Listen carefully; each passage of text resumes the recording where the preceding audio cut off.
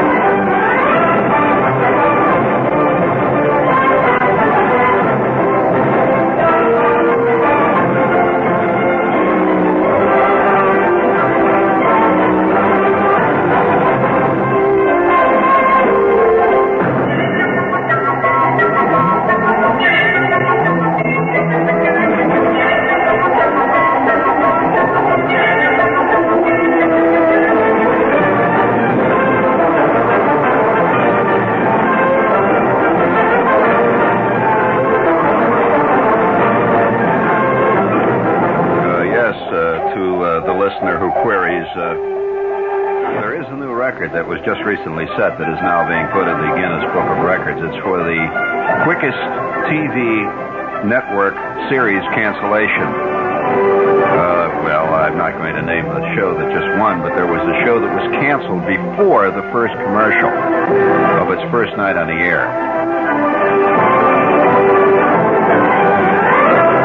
Well, I'm not going to tell you. Why does everybody say, which one is that? Where the hell are you spending your life? I'm surrounded by dullards.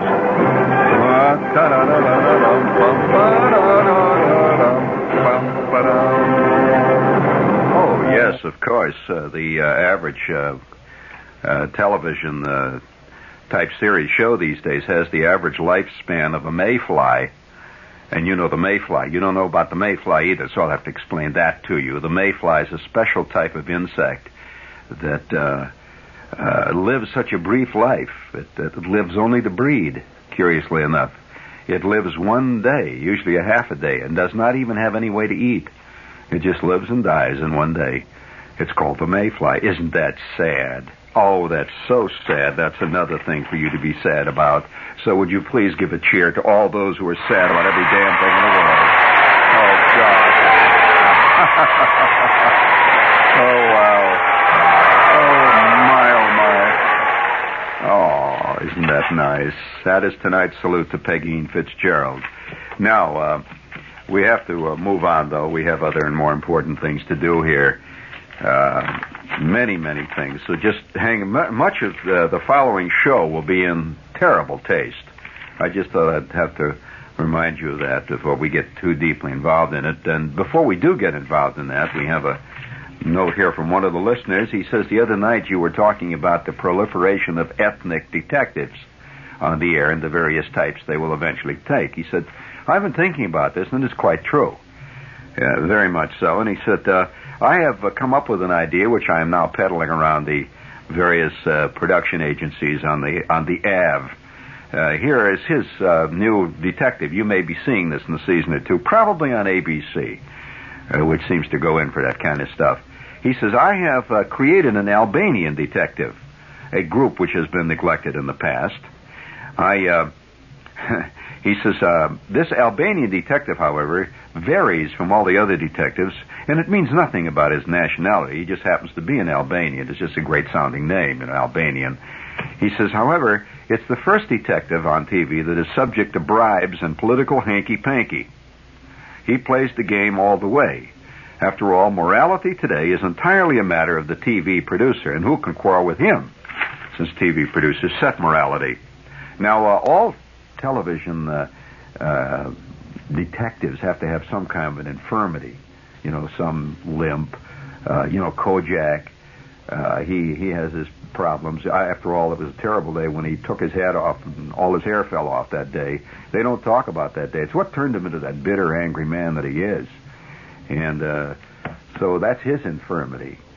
And also, he's got this thing on these suckers. And any good psychologist could tell you what a hang-up on penny candy means. I don't want to get into that. That's sickening. Anyway, so that's his infirmity. And we all know that Columbo, his infirmity is being 3 feet 2 inches tall. In addition to that, he has the general posture of a clam. He appears to lean over forwards at all times, and he winks constantly, and he smokes 3-for-a-nickel cigars. So he has plenty of infirmities, not to mention the fact what it's doing to his lungs. Okay? Now, Beretta. Now, what about Beretta? Well, we know about Beretta. He's got all kinds of things going there, right? Well, anyway, this detective, this Albanian, and I have to say it sounds like a good one, he has sinusitis. Yes, he has a postnasal drip, which means that he blows his nose constantly in the middle of a case. And it will add a little comedy relief. He's continually looking for Kleenex, and of course eventually he has to use his coat sleeve right in the middle of a shootout, and that's going to be fun again. Of course, it's a nice tie-in with many sponsors. Vicks, for example, would like a detective with a postnasal drip. And a good tie-in, you notice on Kojak, you never see Brill Cream commercials on Kojak. Well, because a sponsor likes a little tie-in now and again, and so a guy with sinusitis would be an instant hit. Now he says, what about his pet? Well, his constant companion throughout his adventures is a giant praying mantis that perches on his shoulder. It's no less silly than that cockatoo that Beretta has. He has a giant praying mantis. Since there is a lack of religious piousness on the tube today, this insect would undoubtedly serve this purpose. The hero refers to him sardonically throughout the script as, quote, the Reverend. And much close-up business can be achieved with his praying attitude before the hero machine guns the opposition between blowing his nose. He says this should also bring on a closer rapport among the various faiths. I'm looking forward to this ecumenical program, and we want to thank the listener for letting us in on what we can look forward to. And incidentally, I'd like to say that there's now a television show that features apparently a waitress. Yes, of course. But she is a waitress like no waitress you have ever seen. For example, she never comes over to a customer and says, "What do you want?" She never does that. She never says, "I'm too busy," or 86 on a pumpkin pie. She never says any of that. She just makes funny little lines, and apparently lives in a never-never land where all television writers live. Have you noticed that Milwaukee, in one series, is almost exactly like Rhoda's Bronx? Well, I'll tell you. That's called television land. They just keep naming those towns, but they're not like that. Now, I know Milwaukee. I've spent many times of my life, my salad days in Milwaukee. First of all, 2 girls living in Milwaukee would be Polish, for starters, or German, if you're going to be ethnic. Possibly Lithuanian, but only grudgingly. Okay? Will you hit the button, please? A little more laughter. I mean, what the hell? Shepard's program is recorded before a live audience of insane, idiotic laughers. All right, let's get on here. Hey, you know, that's one of the great gimmicks on television. You know, this is recorded before a live audience. People think, those are just people off the street. Well, I know one show that, they can't run the risk. They've got a, $87 million show that's on television.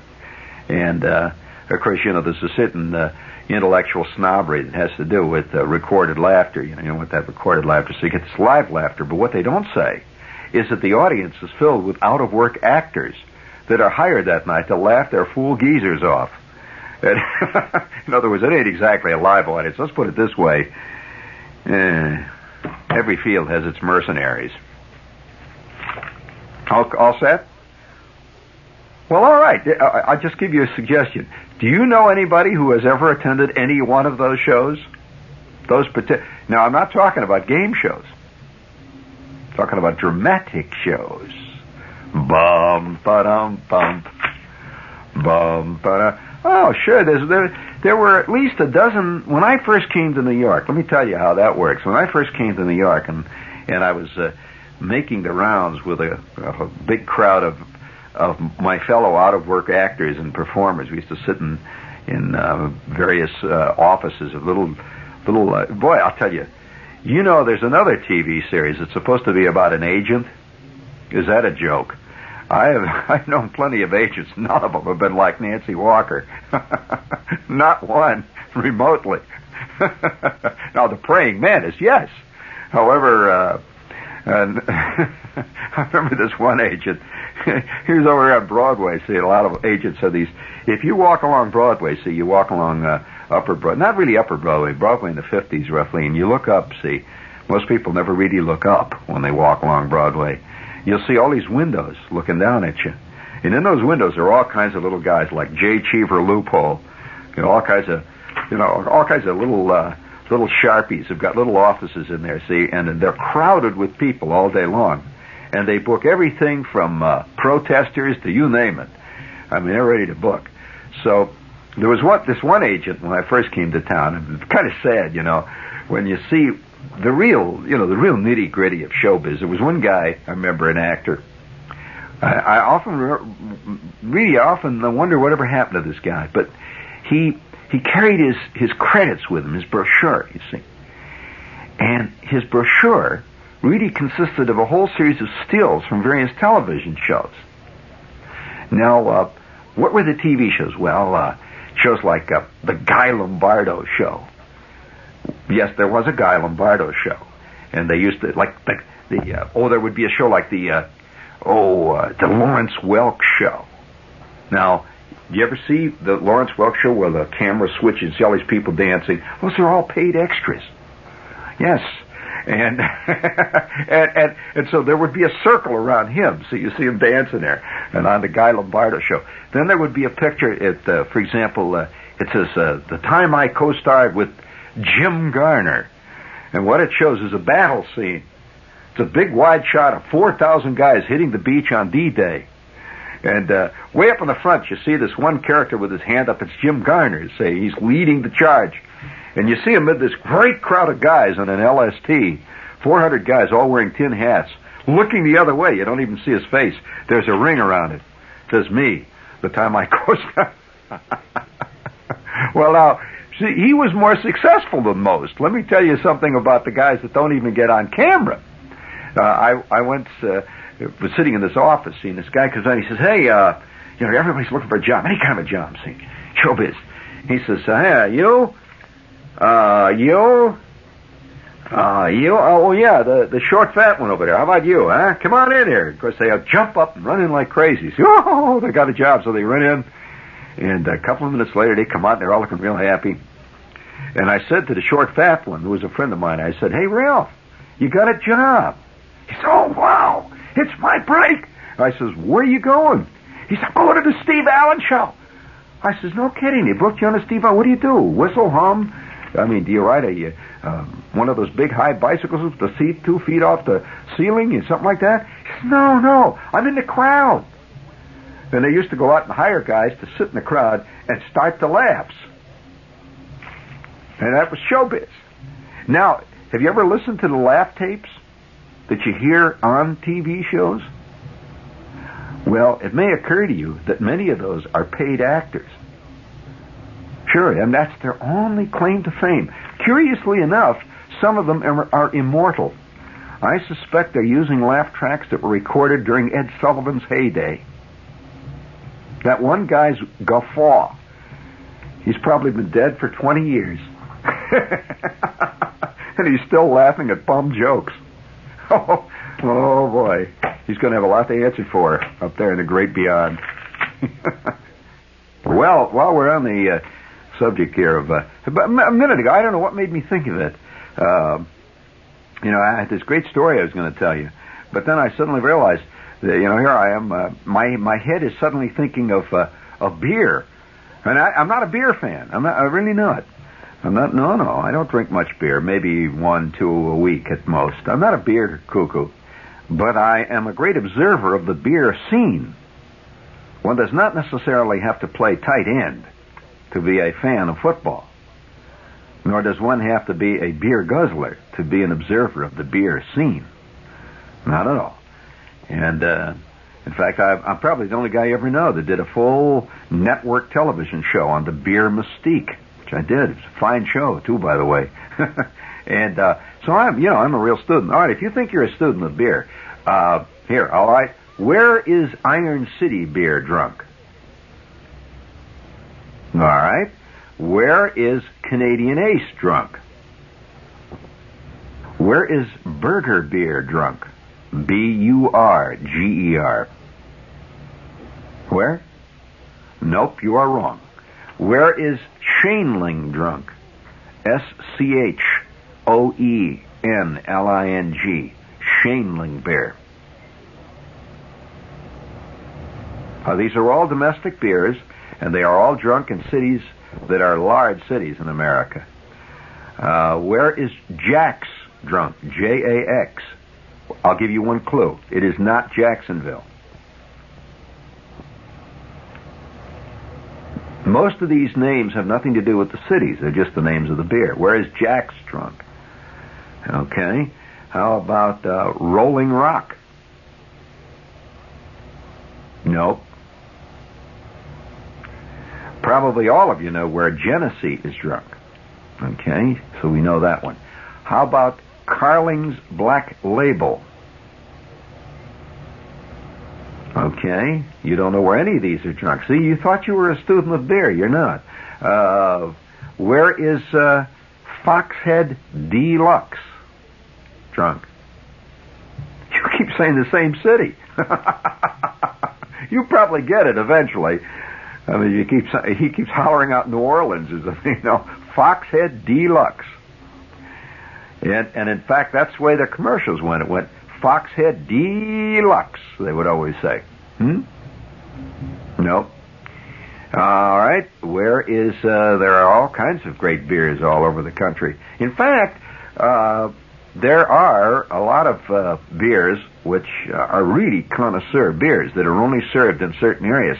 Now, it is not true that all local beers are good. Many of them are terrible. In fact, quite a few of the ones I've mentioned are terrible. However, just because they're local doesn't mean good. One of the reasons they're local is because they're terrible.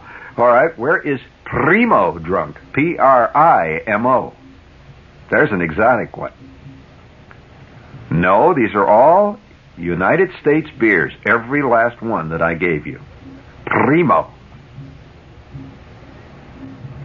You'd never guess that one. Where is that's a local beer. It's never seen anywhere else except right in that area. Where is here's another good beer, Greasy Dick. Here's a good one. It's a good beer too, by the way. Where is Narragansett drunk? Havagansett is their phrase they use. Havagansett. Where is that? You're really having batting bad today. Now, these are all local beers. And you want to hear some more? I'm sure you do, right? For example, there is a beer which is still around, which was the brewery that was the front and, in fact, the big money maker for Al Capone. They still make beer, and it is still served. Obviously, I've given you a clue as to what city it is. Did you say Pittsburgh? Well, where was Al Capone? All right.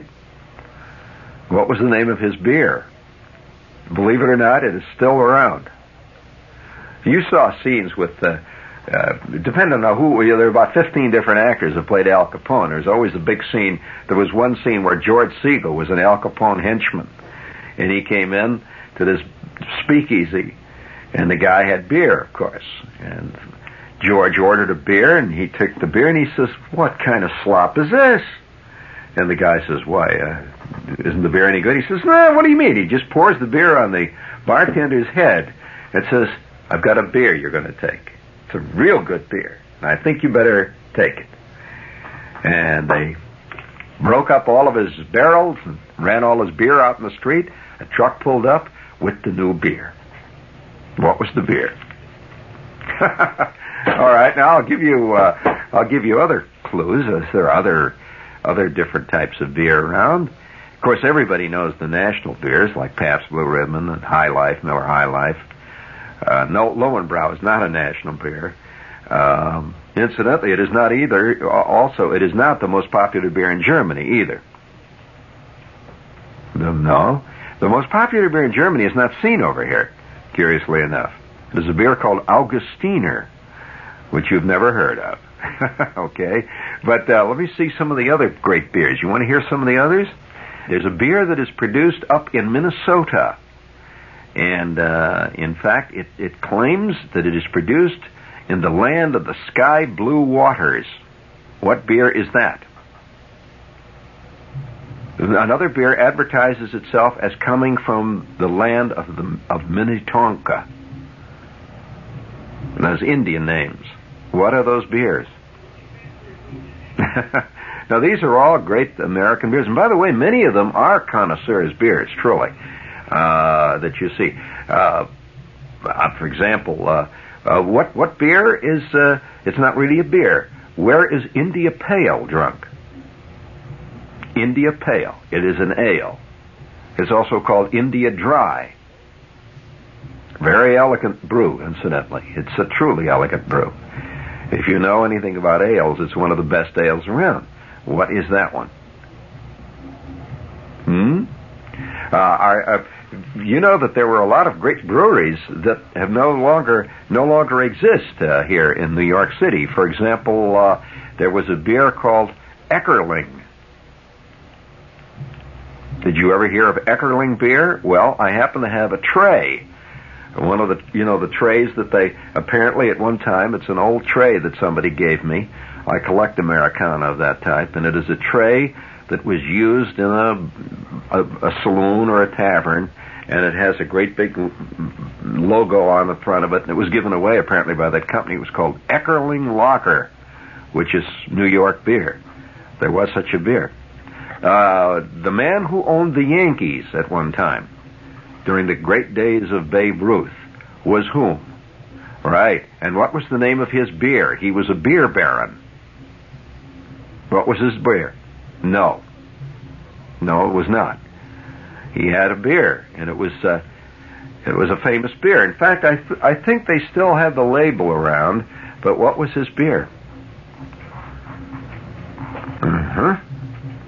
So students of beer.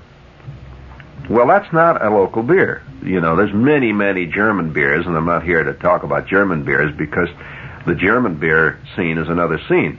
However, other beers, now I can give you, if you think you know, the funny thing about Americans, they think the only imported beers are German or Dutch, or possibly Mexican.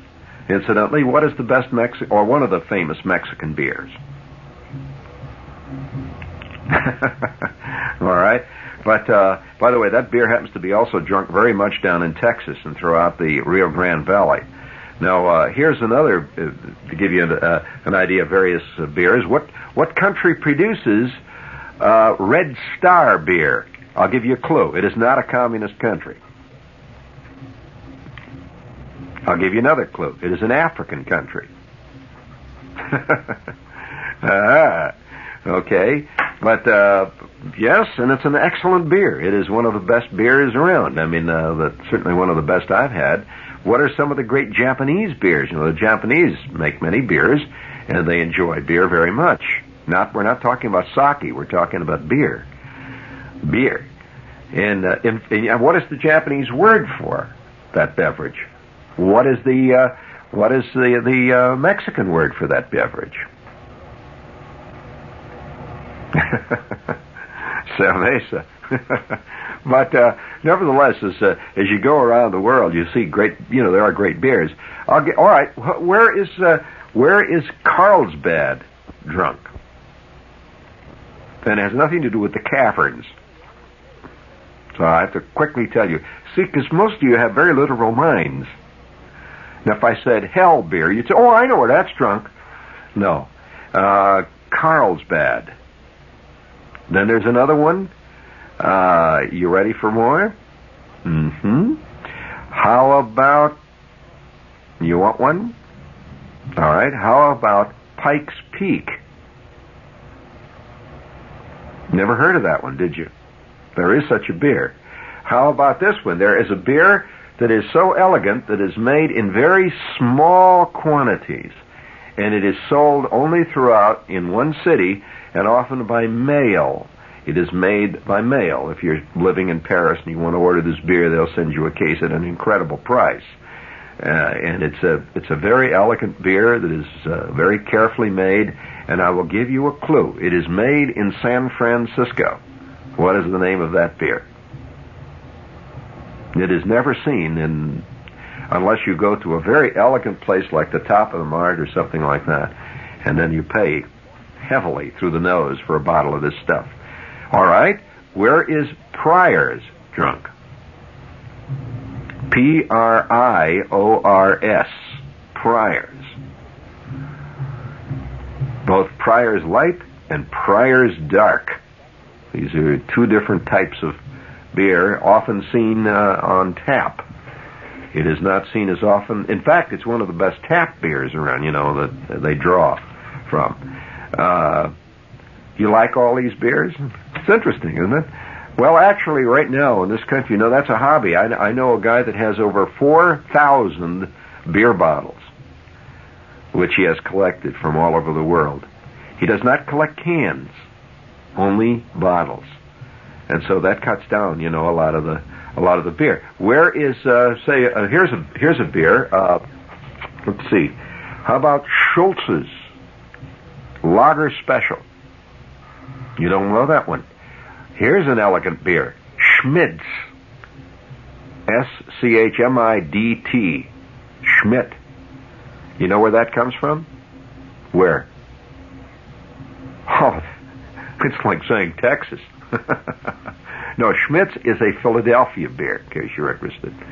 But there are other beers which have their own style. Various parts of the country like different kinds of beer. For example, if you go to certain parts of the country, they like their beer more in the European style, which basically is a heavier beer. You'll find heavy beers, say, in the area of Cincinnati, where many of the people are Germanic of extraction, so they like the heavy beers. Americans who are brought up on Pepsi-Cola and Coca-Cola tend to like a no-cal type beer. We like a beer that is very light. Coors, for example. This is a certain kind of beer. No, that's good beers, by the way. Many Europeans find those beers are refreshing in chains. By the way, many Americans are very inverse snobs about beer, believing always that German beers are the best. Well, this is a matter of great argument, even among beer connoisseurs, that there are many great American beers. All countries, by the way, practically, I shouldn't say that just flatly, but all countries produce a form or another of beer. It's one of the truly universal things in the world. You see beer, you're curious about Red Star. Well, Red Star is a Nigerian beer, which I have drunk in Lagos and Jos and Kano and various other Nigerian cities. Good beer. Primo, you want to know where you drink Primo? Primo is drunk in a town called Lahaina. Where is Lahaina? You don't know where Lahaina is? What? Armed Forces? It looks like you're saying Armed Forces. Yeah, they have their own beer, too. Lahaina. Lahaina is on the island of Maui. You don't even know where Maui is. Well, it's the Hawaiian Island group. And that's part of the United States. Their big beer out there is Primo. Okay? You still don't know where Canadian Ace comes from.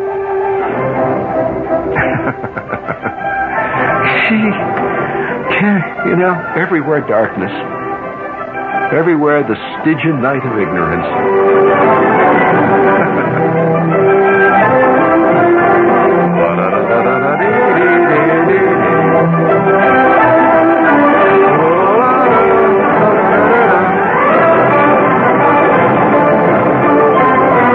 You mean you've never had Rolling Rock?